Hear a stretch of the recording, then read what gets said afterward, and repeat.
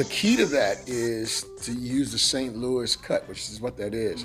Because the St. Louis cut has enough fat that where you can cook it to make it that tender, but it'll stay moist. If you do a baby back, you have to be much more delicate with it, right?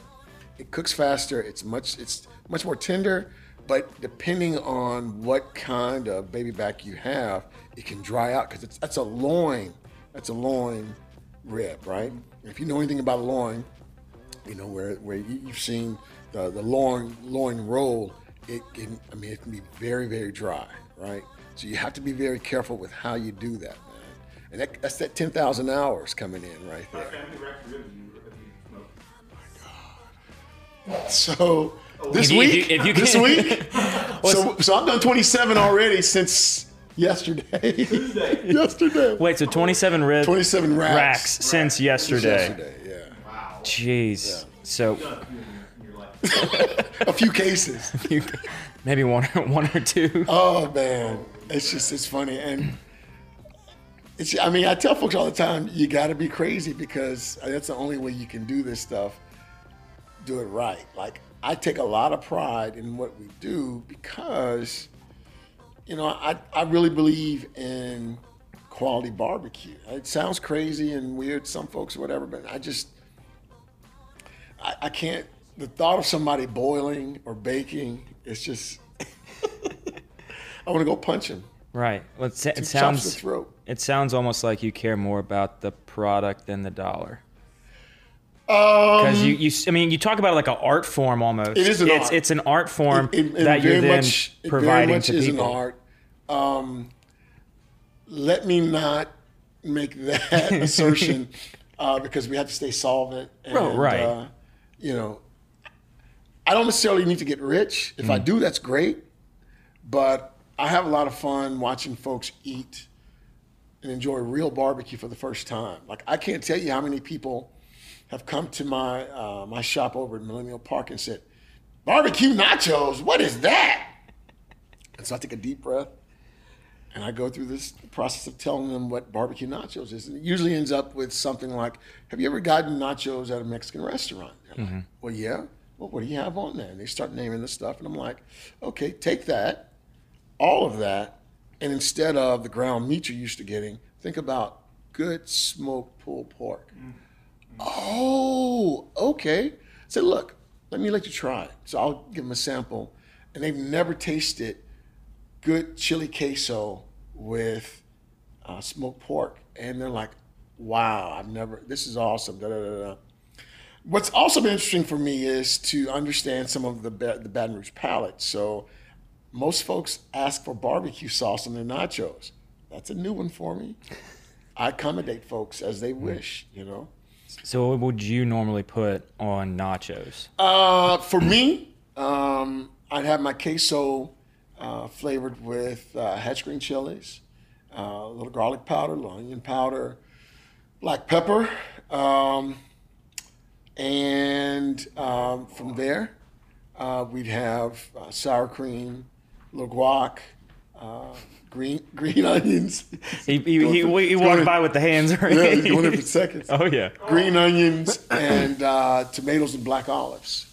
Okay. A little sour cream, if I didn't say that already. Yeah, and then drizzle it with the barbecue sauce for everybody. No, not me. But, but for those that do, absolutely. Absolutely. Oh, Good stuff, hey? man. Holy crap. There's more where that came from. Man, so for those listening already, we've been talking about food for the last few minutes here with Carlos from Memphis Mac. And I'm excited. We've been talking for a while now just about barbecue and the process that he goes with it and his theory behind the art form that is barbecue. So for those that aren't aware or even heard of Memphis Mac, what is Memphis Mac and where are you? Okay, so Memphis Mac is a local startup. We've been in business since February of this year. Closed down temporarily as a result of COVID for about 5 weeks. And during that time, we did Saturday bulk orders for customers. And we did shipping across the country to survive. We've since reopened at our first location over in the industrial corridor right off Chippewa at the corner of Larkspur and Chippewa, right across from the south gates of Exxon. And we are in the process of opening up our second location at Millennial Park on Florida Boulevard, diagonally across from Baton Rouge General. And so we're there now doing pop-ups every day with hopes of our container being finished within the next week or so. Okay. To get us out of the element. So pretty soon you'll be in your container. Yes. Fingers crossed. Right. And Millennial Park is, for those that don't know, what is Millennial Park to you? Yeah, so Millennial Park is, well, for me, it's where I actually go and practice my craft, but it's becoming a destination here in Baton Rouge. When I came to Baton Rouge in 1999, I would have loved to have had a Millennial Park. But that area was, in some ways, very blighted and underdeveloped at the time. Right. It's since been developed by Mr. Curtis Jackson and his son Cameron Jackson. Mm-hmm. Their family has owned that property for some time, and so I was telling you, Curtis and his wife and I, we were all in business school at LSU about 20 years ago, so we've kind of come full circle. Right. But I really see the activities and the artwork that's coming up over there as a catalyst for economic development in the community, as well as, again, a destination for engaging in the community beyond some of the traditional things that we've always done here, football games. And right.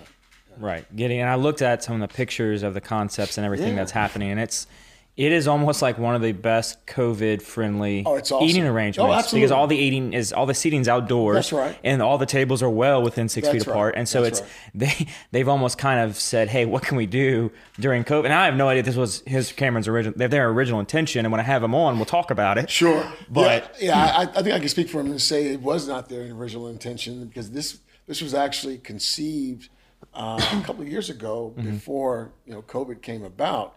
But it's been an awesome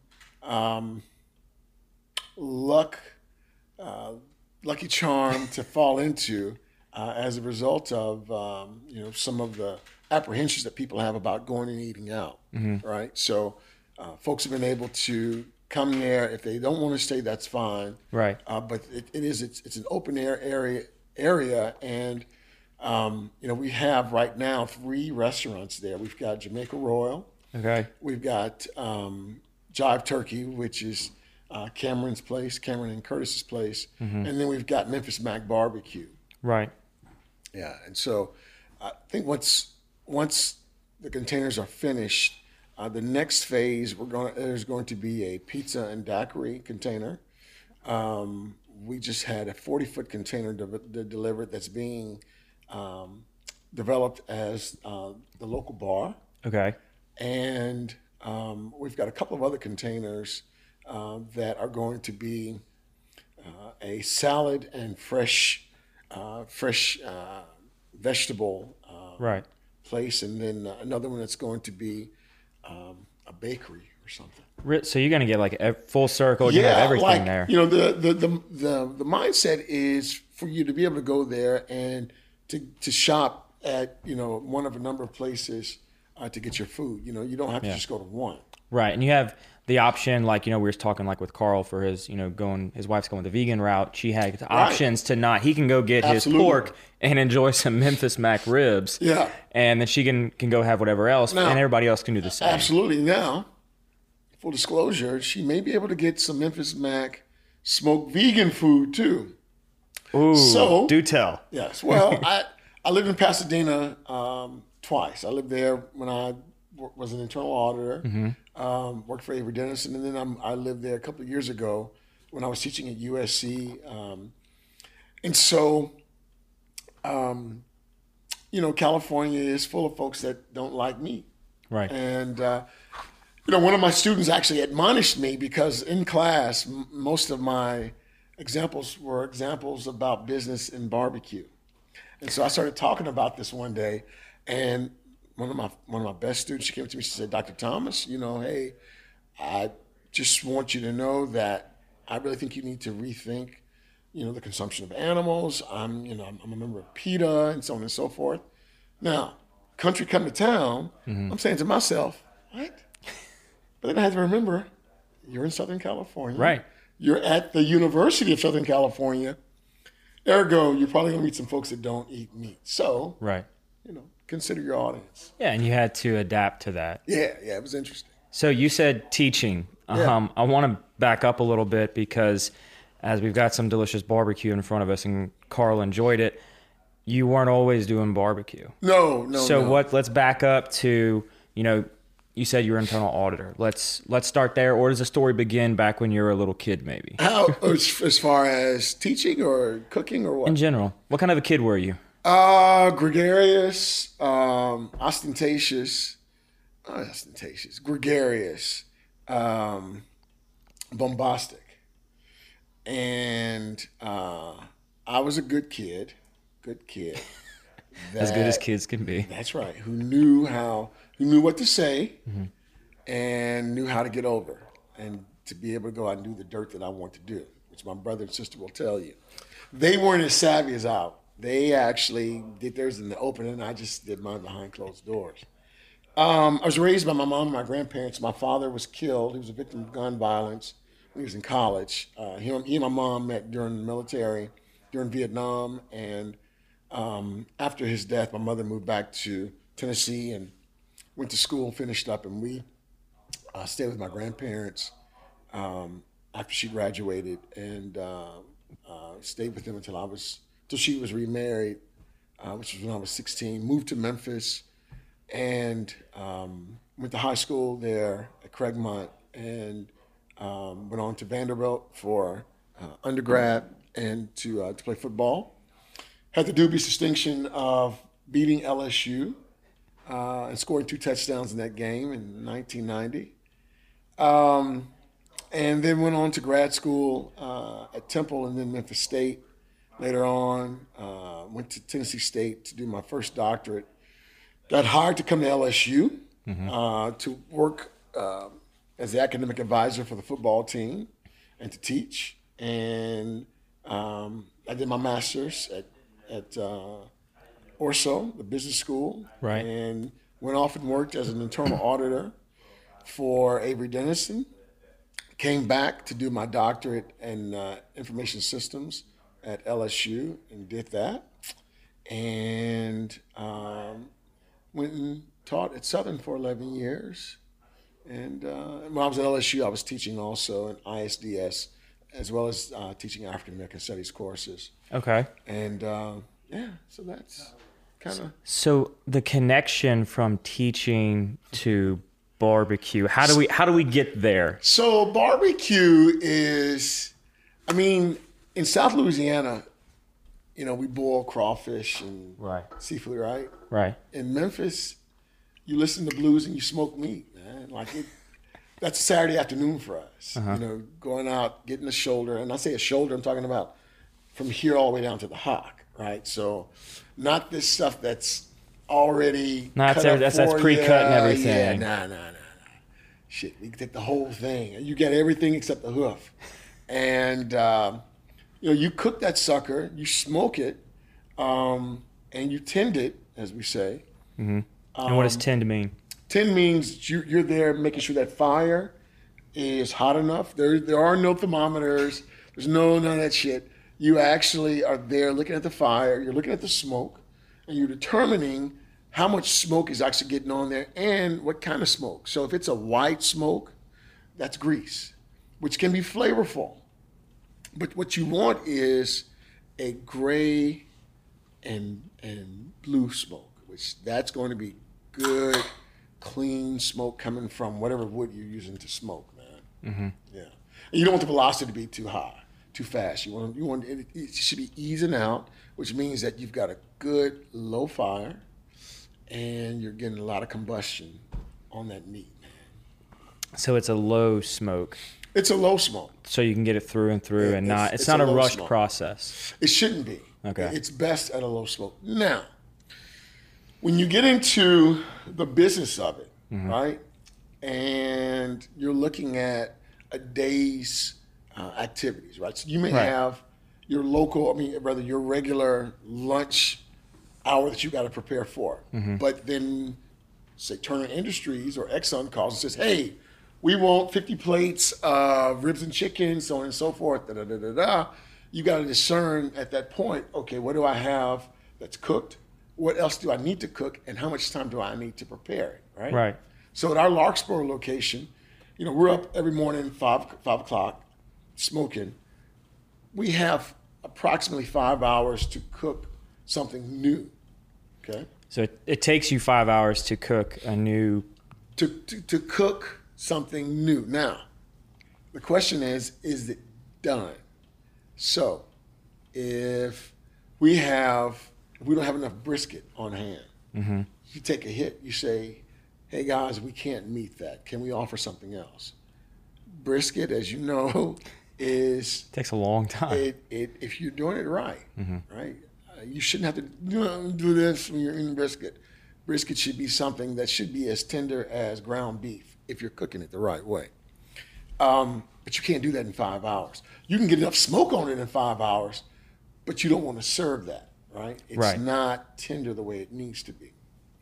You can get away with pulled pork if it's sliced thinly. I say thinly, about this thin, and you actually know how to work the fire to get enough heat on it after you smoke it. Chicken, you're fine. Baby back ribs, you're fine. Spare ribs depends on how big they are, right? So 5 hours, you're pushing it. Sausage, yeah, you're good. You're good on that. Right. So it really depends on what is it you're trying to get out there. Lamb chops, you're fine. So, like, from a business standpoint, how do you kind of plan your day knowing you got something that could take up to 8-10 hours to cook? How do you judge, or do you just cook and you run out when you run out?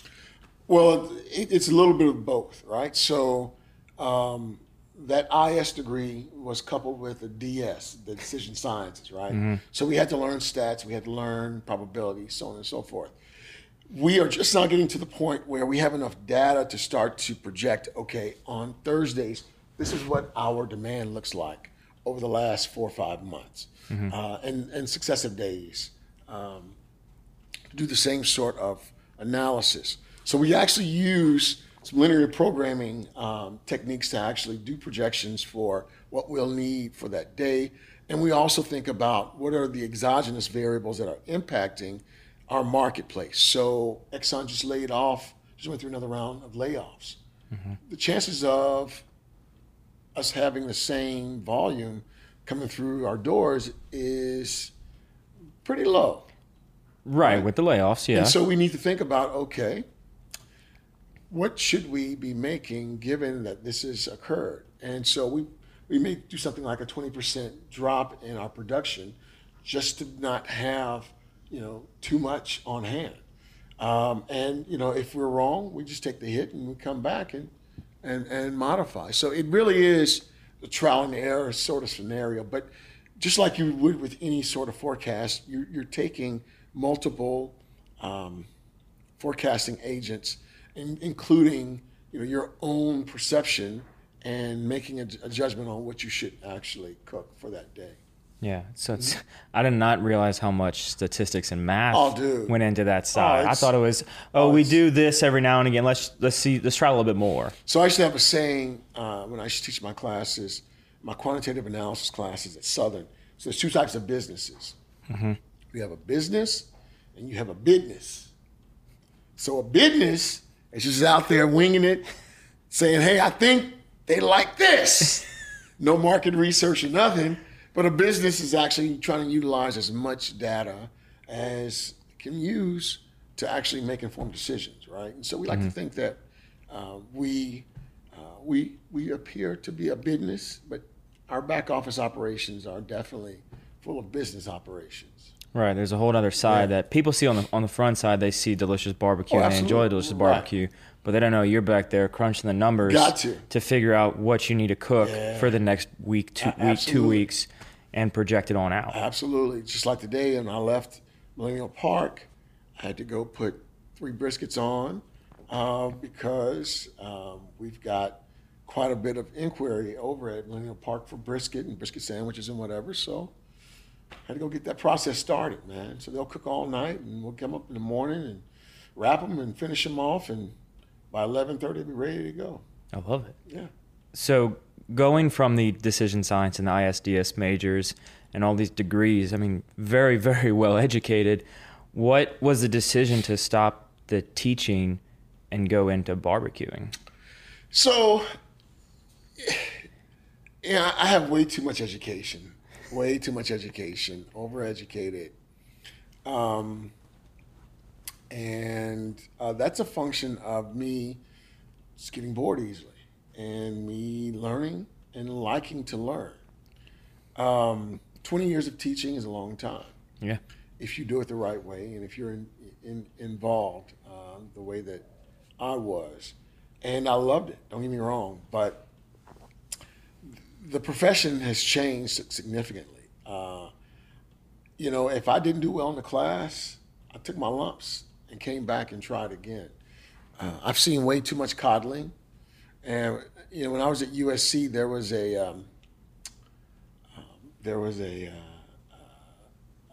acronym. Well, they said that USC was an acronym for University of Spoiled Children. And ironically, I saw some of that firsthand. But, on this other side, I had some students that were first generation, college, community college transfers. But I did see quite a bit of that, man. And, it ran its course in my life. Now, I may go back to academia. I don't know. Right now, I'm loving smoking meat, man. Yeah. And feeding the people, as I say. Yeah, it brings you that joy that you can't. I mean, you wake up at 5 a.m. and you go and you smoke your meat, and then you go on with your day. Right. And that's just. I know I enjoy smoking meat, but I'm not quite at that level. Oh, you're good, man. I use a little propane stand-up smoker and put my wood chips in the bottom, and that's how I do my smoking. Hey, it's some good. You can do some good meat that way, man. Oh, yes. I'm telling you. Oh yeah. Don't. Man, look. The only difference between me and someone else is that I'm crazy enough to do this shit every day. Right? That's it, man. I think if you ask most men, especially during COVID, what they would want to do, they'd want to smoke some meat. Look, I can tell you, it's, again, with every crisis, there's an opportunity. And so we started selling in bulk, and we expanded our market because not everybody could get over there to our Larkspur location during the week because it's lunchtime, right? Right. So we started having folks coming in from Greensburg and Gonzales, and I heard about you. Thank you. Come and try and get a whole brisket or a slab of ribs or whatever, man. And so, it was a great opportunity for us to actually tap into a whole other market that, working 5 days a week, we just wouldn't even think about it, man. Right. And so, how do you go about shipping barbecue? I mean, are you shipping it hot? Or what's no. How is what are you shipping? I guess. Yeah. So we're shipping ribs, chicken, brisket, pulled pork, shrimp and grits, sides. We're shrimping. We're shipping anything that we can freeze and ship via dry ice. Okay. So sausage. And I have a shipment that I didn't get out today, which one of my good childhood friends is going to beat me up about. But, we ship via with dry ice via UPS. And, it's been good for us, man. It's definitely been a revenue stream that we never would have thought about when we started. It's the COVID kind of forced a lot of people to rethink their business model in more ways than one. Yeah. You've got bars that are now going and getting a food license and serving hot food from a local restaurant just so they can open their doors. Right. And like for you said y'all were closed for a couple months, and then only on Saturdays you would start shipping stuff out. You can't close the doors and give up when the crisis happens. I don't think. I mean, you can, but It's your baby. If you're the business, yeah. it's your baby. I mean, you want to adapt. Some Right. folks only have, a week's worth of operating Right. in the bank. So it just didn't make sense for them to go and, work on fumes. But no, I'm with you. Like for me, luckily we only had like 5 weeks in and we made money, and we were able to actually take advantage of the mayor's Keep Baton Rouge Serving program. So we had folks buying gift certificates, and that gave us a revenue stream, man. So just very fortunate in general, Right.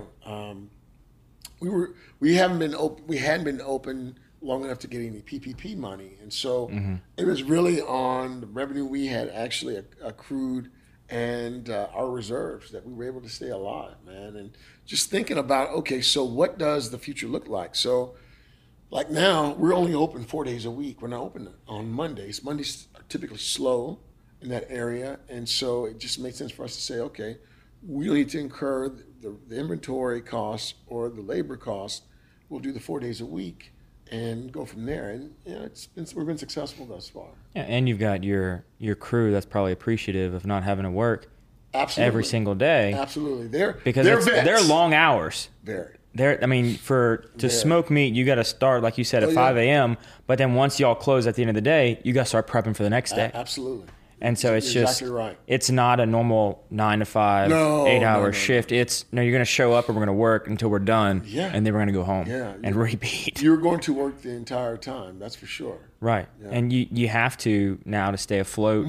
And moving into a second location, how do you go about determining when you're ready?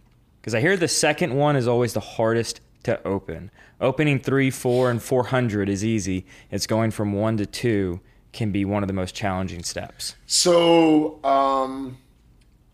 they say the mark of a true scholar is when you don't know what you don't know. And I don't know. What I can tell you is the last 2 weeks I've spent looking at the market there, doing pop-ups in the elements, rain, hot. 95 degrees. That's why we're inside the house today. Right. Want to give them some air conditioning. So I'm learning the market there, and I'm learning the cycles and what the demand looks like. And so this is kind of like a pretest that I'm doing, just so when we open up, I can say, okay, this is what our inventory is going to be because this is what sold and this is what didn't sell. As I was talking to you before we got on air, again, it's been astonishing to me to meet so many kids who say I don't eat pork, and I'm like, really? Right. We have crackling and all kinds of shit here. You don't eat pork? Oh, I can kill for some crackling. Don't get me started. But they tend to be younger kids, right? So maybe that's something that it's in vogue now. I don't know, but I have to make sure I have an alternative for them, because if that customer is interested in Memphis Mac, right, shame on me for not having, a brisket sandwich or a barbecue hamburger or something to really meet their needs at that point in time. That's a customer I could have for life if we treat them right. And it's giving them having the diversity in the menu that you're not just cooking you're not cooking one cut of meat, you're not cooking one animal. Right. You've got, your chicken, your sausage, your pork. Absolutely. And you've got a wide array of options that if I come in and I really just want a sausage, some smoked sausage, you're going to have that. Yeah. But then you've also got, when Carl comes in and just says, give me a rack of ribs. Right. Absolutely. And the rub on that is you have to make sure that you have enough, but not too much too often, right? Right. Like the McRib going in and out. You can't have it all the time. Right, no, can't have it all the time. That's right. You got to go have it, build up the hype. That's right. See the sales. As soon as you see that drop off, all right, we're done. Quit it. Pull it from the menu. You'll see me on Thursdays on social media. We call that Thribs Day, not Thursday. Thribs Day. Thribs Day, right? That's when we run our rib special. Right. And running that rib special gets a lot of traffic in there. Which means that you have to forecast, so over the last 4 months, what's our average number of servings that we do on our rib special? Yeah. And you just go from there, man. Right. And it all goes back to the data. Where do we see the most coming in from when we do this? When we Absolutely. do X, what's going to happen? When we do Y, what's going to happen? And it's amazing to have a conversation with you about barbecue being so tied to numbers. Well, it's just, for whatever reason, it's fascinating to me. Sure, I mean, being man. a numbers guy, no, sure. it's, I see it like a normal scale restaurant for staffing needs, but it's so much to, okay, how much do we need to start rubbing the night before and prepping the night before for the next day based upon what we're going to do. And we're going to throw in a special on social media that normally gets X number of hits. Sure. And it's knowledge of numbers is power. Your point of sale system becomes really the nervous system of your operations, right? Mm-hmm. Even to the point of knowing, okay, so at what are the hours that we have the highest traffic through here? That allows you to start thinking about your staffing, right? Mm-hmm. Everybody doesn't need to be there at the same time, right? And so it's been interesting to see my staff react to me saying, okay, well, I want you to come in here. And because when we first started, everyone just came at the same time. And, many of them acted like they were doing something or not. Stay busy or stay busy, look busy. That's right. But they have come to the realization that, okay, if we're going to stay solvent, stay in business, your hours can't be the same that they've always been. Right, and I was a busser in high school, and they would say, all right, first busser come in at 4:45. Right. Next busser don't get here till 6. Right. And as the busser, you're like, well, as a kid in high school, you're like, well, why is he getting to work an extra hour and a half? Right. And I don't get that. Right. But then he would clock out early, and then I would clock out later. Right. But it was at the end of it, I was able to see, okay, no, when I got there at 6, it was starting to pick up, and it was starting to be go time. And then when I would work the early shift, it wasn't near as busy, and I could handle everything by myself. Right. Or on game days, we only had one busser. Sure. Because everybody's going to the game. Yeah, everybody's going. Now, away games, we had 2. Sure. But at home games, we only had 1 because everybody was at the game. And it's understanding your numbers can help you better operate your business. Absolutely. For me, it's really been the difference between going under and staying and being able to thrive in this new environment, man. If I didn't have that training, I don't think I would have been able to launch and stay afloat. Right. It's going from a numbers first to then becoming a smoker second. Oh yeah, absolutely, absolutely. Because it affects your inventory management, and then your product delivery and everything else after that. Well, because normally. Yeah, go ahead and pour you some JDs. Shout out to Jay Cody. What's up, Jay? We're drinking some of your wine here, man. Some Blanc de Bois. Some good shit, man. I'm actually going to be seeing Jay this Friday for a live bourbon tasting. We're doing at Sugarfield Spirits. My man. But from a chef standpoint... Boy, love some bourbon. That he does. I think it's a certain... Yeah, there we go. Oh, I twisted a certain way. All right. There it is. Country come to town. That's it. But from a chef standpoint, their general solution is to hire somebody to tell them all that. But you're the one man show. You've got the numbers, you've got the smoking experience, and you're coming in with the full package. That it's not, you don't necessarily need maybe a full-time somebody to tell you your numbers because overeducated, right? You've got that education and that know-how. Right. And so, in thinking about some of the concepts associated with data science and operations management, right? There's this concept called the bottleneck in operations, right? And so, unfortunately, I'm becoming the bottleneck because I'm a finite resource. Mm-hmm. So, running the new operation and cooking for both operations and doing the data analysis and the financials and the inventory. So, it is, it's a nice trait to have. However, I'm at a point where I have to start delegating more. And I think that's part of any entrepreneur's travel, right? Is, realizing that you are a finite resource. If the organization is going to move forward, what does that look like from an HR standpoint? And so Right. I'm trying to empower the folks that on my staff to realize that they're more than just what they've done in the past, Yeah. and to also incentivize and provide opportunity for them. And that goes from that having just one location where you're able to be there every single day to now having a second location, even though it's in beta phase, you still have a second location that you now have to figure out the logistics Right. of not being everywhere at the same time. Right. And for some entrepreneurs that are in their startup phase, they kind of have that tendency to hold everything close to the Sure. vest. Sure. They don't want to release even the slightest task Yeah. that they think is not going to be done absolutely perfect. And it's those that struggle to take off. That's where you see that happening. Is there hold everything close to the vest. I know how to do everything. I'm going to hire some people to do some of the other Right. tasks that I don't want to do. But at the same time, you need to find, be able to admit, all right, I can't do everything. Yeah. And I'm not the smartest person in the room at times. And that's okay. Yeah, my staff, they have a great way of allowing me to see my foolishness. And I put a post out on Facebook a couple of months ago where I just really had a heart-to-heart talk with the audience and said, sometimes you get your butt handed to you, and this is one of those days for me.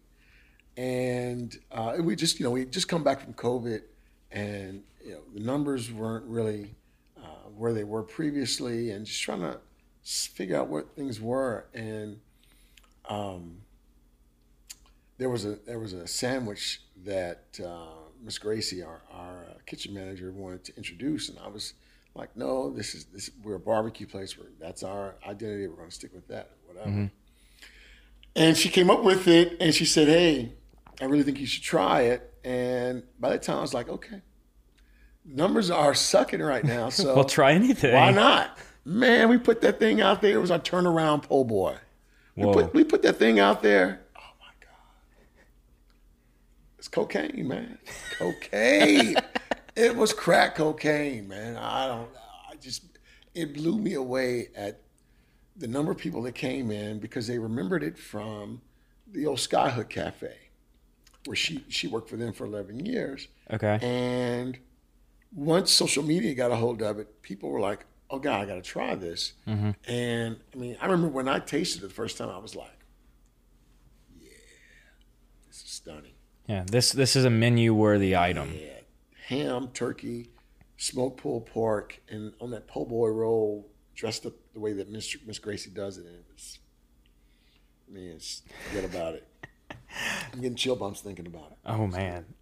So I want to go, we talked a little bit before the show got started about the backstory of the name Memphis Mac. Yeah. Because before you got here, I thought My name was Mac, I thought right? your name was Mac. It's like Right. legit. So when he got here, I said, all right, how's it going, Mac? And my name's not Mac.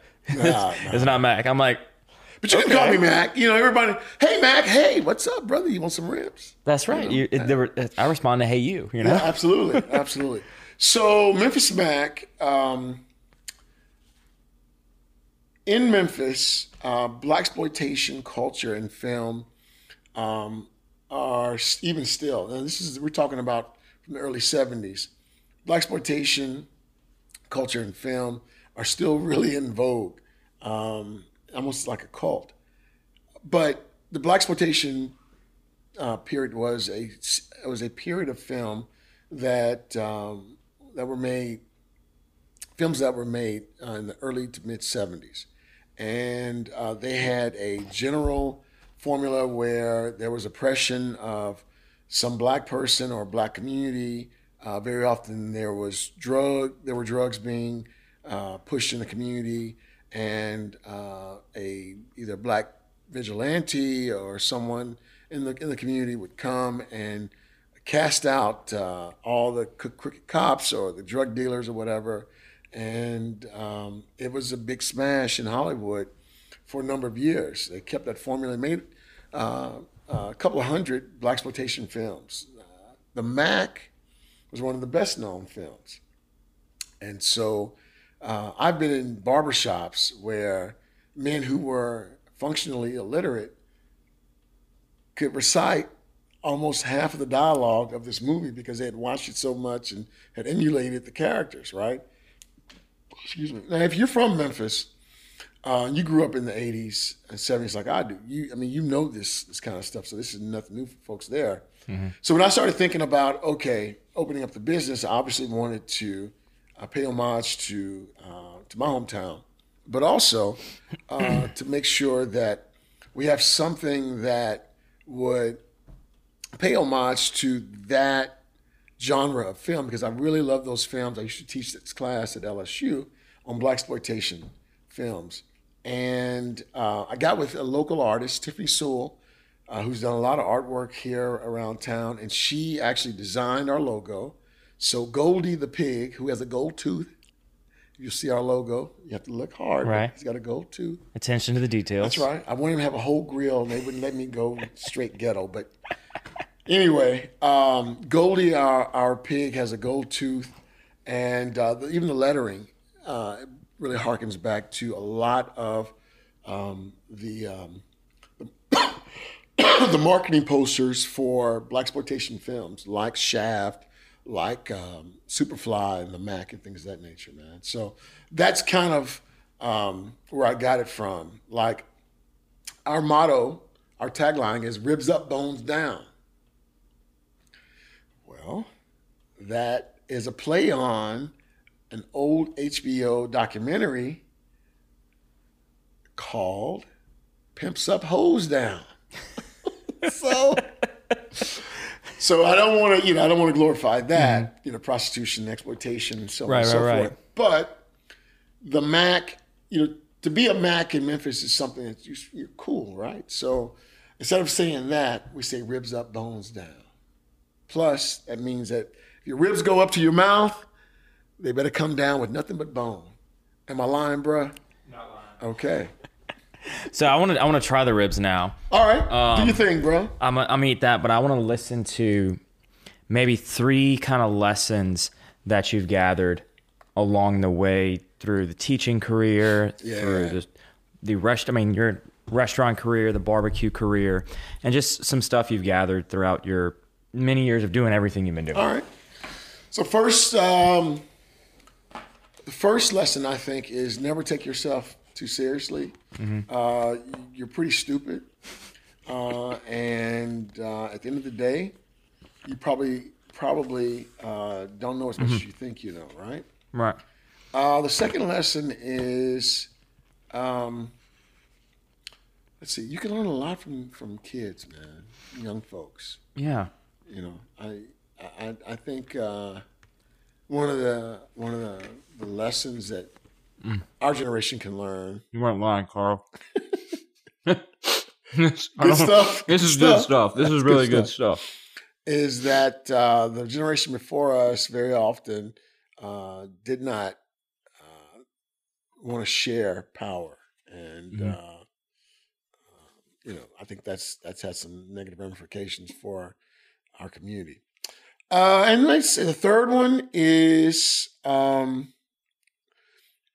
me, listen and don't talk as much. You don't need to tell everything. It's so true. Sit back and be patient and listen. Mm-hmm. You can learn so much. Yes. Just by listening to somebody. You can. Take your time, bro. Tell their story. I'll talk for you. I don't want you to choke. I know. This is good stuff. Good stuff, man. How can you not like pork? Oh my God. Dude. I'm telling you. This is amazing. My God. So, you gotta love it. Porkatarian society, baby. That's right. I do have a question for you, though. Sure. Memphis Mac, yet you're here in Baton Rouge. What was it that made you want to do that shift? So, you'll notice when you see our full logo, it says Memphis Mac, Louisiana Barbecue. So, Memphis Mac, Memphis barbecue, ribs specifically, known for the dry rub, right? The dry rub really is an amalgamation of Mediterranean spices We had a lot of Greek immigrants come to Memphis, and they kind of started doing that and kind of popularized that. So good. Good stuff, man. But the Baton Rouge palate is a sweet palate, right? I mean, we're in the middle of sugar country, so it makes sense, right? We like our sugar cane. Absolutely, right? And so when we cook our ribs, they're cooked with that rub, right? But they're finished with brown sugar and molasses. Okay. So that's why we call it Louisiana barbecue. Like most things in Louisiana, it's a synchronized product. It's not pure Memphis. It's got that sweet tinge to it, and that's the Baton Rouge, Louisiana kind of addition to what I would normally make when it comes to barbecue ribs. Now, my brisket, most folks around here, they do it, Dalmatian, salt and pepper, right? Right. And my mindset is, wait, we have all of these spices and all y'all want to use is salt and pepper? No. Louisiana, we put garlic powder and onion powder and everything else. I even use cumin in my rub for my brisket, right? So it really is, to me, Louisiana just kicks everything else up, to me, that's part of the fact that we don't have what I call a waspy society. We have tinges of waspiness, but for the most part, I mean, we're just wide open to do what the hell we want to do around here, man. That's true. Texas is a little more conservative. They all go with the salt and pepper thing. If you can put some more spices on there, why wouldn't you want to do that, man? Yeah, we like to mix it up here, bruh. We like to eat turtle soup. Hello, with a little sherry on it. I remember the first time I tasted Tony Chachere's. Mm-hmm. I was like, "What is this? Oh my God, what is this?" And at that point, I'd only had like Lowry seasoning salt. Oh my God. Forget about it. So I put that on Tony. I put that on salad. Bruh. You put it on anything. Bruh. Listen, this is no lie. So as part of my work detail in Los Angeles, I was doing some consulting work for LA County, their child support services. I was helping them develop an algorithm to determine who would pay child support and who wouldn't. Man, I cooked for them one time, and I got like 5 wedding proposals. I mean, it was a mostly female environment, and they were all like, "Oh my God, I've never had this before," and this and that. And I was like, well, first of all, I'm happily married. And second of all, it's just in Tony's. Like, I told him, I said, guys, I haven't even put any smoke on this. Like, this was from a gas grill. If I had smoke on it, you'd really be going crazy, man. But to say all that to say this, man, is that I know that South Louisianians don't really realize how highly revered our cuisine is, how we are perceived in such a positive manner outside of South Louisiana. Now, we know we're ratchet and we got some stuff going on. That's right. We're from Louisiana. Yeah. We know we're last in all the economic indicators, quality of life, whatever. That's right. But outside of here, oh man. When I tell folks I was from Louisiana, like they want to engage me in conversation. It was like I was something exotic. I'm like, I'm just a dude. Chill Well, out. that's my dad's a civil engineer. Mm-hmm. And so he was at a meeting with some people from outside. I forget what country they were from, but they were engineers having conversations. Sure. And he was talking about where he lived. And my parents live out in Sunshine, Louisiana we live on a plantation right on the river. Yeah. And they said, wait, the Mississippi River. And my dad was like, yeah. And he was like, you've seen it? He was like, seen it? Every day. It's like, my sons lay trot lines and we go catfishing in it. Mm-hmm. And they are so fascinated by what we take for granted. Every day. We see the Mississippi River and we're like, oh, it's just, it's the Mississippi River. It's just another body of water. But outside of Louisiana, it goes right back to what you're saying. It's stunning. It's amazing, just the science and the engineering and the thought that's been put into something that we're like, we skip rocks on it. I told Jay, and I've been on his show a couple of times. Every time I go on his show, Jay Ducote. I tell him, I said, man, my wish is for every Louisianian to spend a month outside of Louisiana seeing and appreciating what we have here and understanding and seeing how people really revere us much more so than what we revere ourselves, man. Right. And it's we have sometimes we think of where we want to go, and college students want to go to a big city or something. Right. But outside of that, an everyday way of life, not many people I talk to say, yeah, man, I wish I lived my life like in somebody in Minnesota. Sure. Right. You know? Right. But then when you go up there, it's like you said, they spark up conversation. There's so many questions they have for us that when they ask them to us, we sit back and we have to think a little bit. We're like, wait, do we really do this? Now, what's funny to me is how different my palate has changed since being here and since marrying my wife, who's from Lafayette, which is different from Baton Rouge. And I had no idea. I thought, okay, Louisiana is like Baton Rouge. No. Nope. Lafayette was a whole different world. And I didn't know what the hell anybody was saying because I could understand them. Yeah, man. I mean, the microcultures here blow me away. Even still, having been here 20 years, it still fascinates me that you can have different neighborhoods and the accent and the attitudes and the whole worldview is just completely different, man. Right. It's fascinating. Oh yeah. So I'm gonna throw in a question for Carl. Sure. What are 3 grilling / smoking tips that you've learned over the years that will take an average smoker / griller like Carl and myself and bring us to the next level using his Traeger grill and my regular propane stand-up smoker? Okay. Seasoned chicken at least a day before. He's typing this out, everybody. It makes, in my opinion, it makes all the difference when you're cooking chicken. When you're cooking your brisket, always finish it with the fat cap up. Okay. I smoke my briskets with the lean side up for 3 hours, and I finish it with the cap side. We season it with the fat cap on top, and it's just going to tenderize it and make it very flavorful. Let's see. Let's see what's the other one.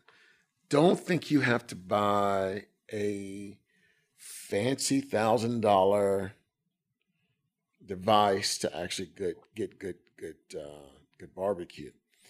Barbecue is a couple of things: seasoning, understanding your fire, and timing. Right? It's all it is. So if you know what you're doing, you can take a trash can and a grate from your oven and make some of the best barbecue in the world. You have to understand the dynamic between the distance between the fire and the meat, the seasoning, smoke, and so on and so forth.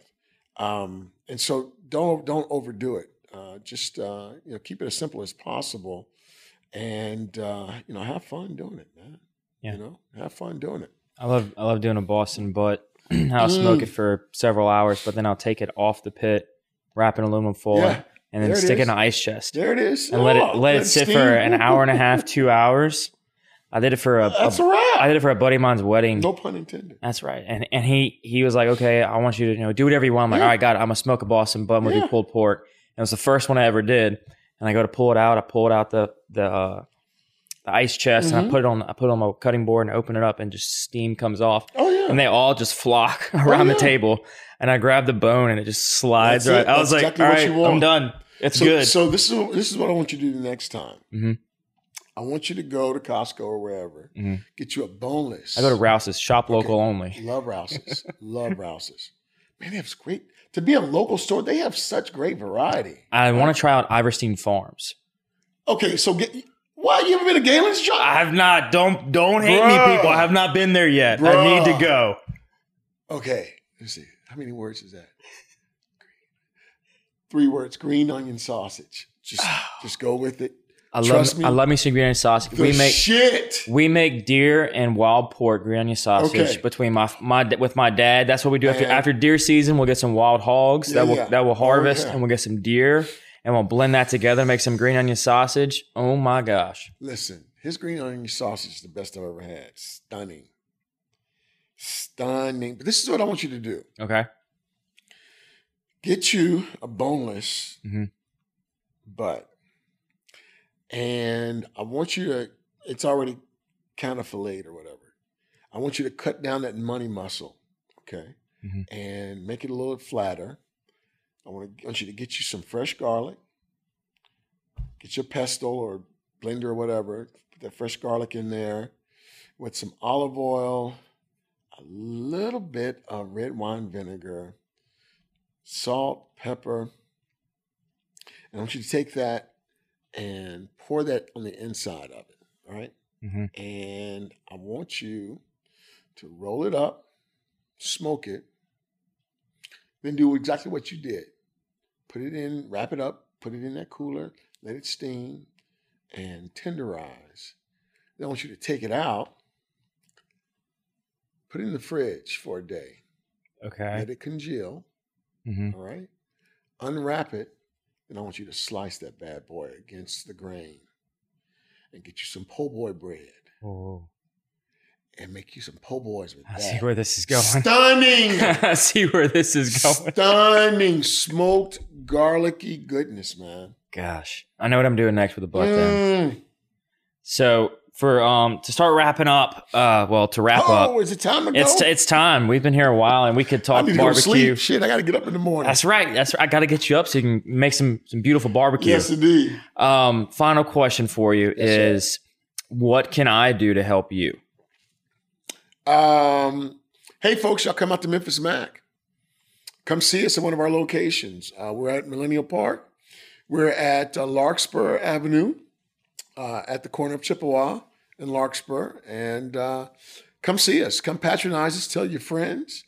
And come often. And what are the days at Mark's? Location A and location B. So our location, our Larkspur location, we are open from 10:30 to 2:30, Tuesday through Friday, and then our Millennial Park operation, we are open Monday through Saturday from 11:30 until. And when we get our container built out, we'll close around 8:00 every night. Okay, so that's a longer hours of operation. Longer hours of operation, yeah. And so people can come and get their mac on. Mac on. That's right. We do catering. Okay. We definitely do catering, and we are delivering via waiter. So, hey, come see us. I love it. Yeah, man. I need to get some for like my whole office. Sure. Feed everybody. Let us know. You got it. We'll definitely be able to accommodate you. Well, Carlos, thank you. Thanks, Pat. For coming on, man. I appreciate you coming on, and I Rubbing appreciate my feet and drinking all your wine. Oh, that's what it's here for. It's to be enjoyed, and I appreciate you bringing those ribs. Oh man, well, there's plenty more. So you guys enjoy. That was amazing. Share something with your wife. Does she eat meat? Oh, absolutely, okay. Absolutely. So, and thank you all for tuning in and listening to the episode of the podcast. I am Patty G, your host of the Patty G Show. Patty G. Here with Carlos from Memphis Mac. My man. Y'all have a good one and good night.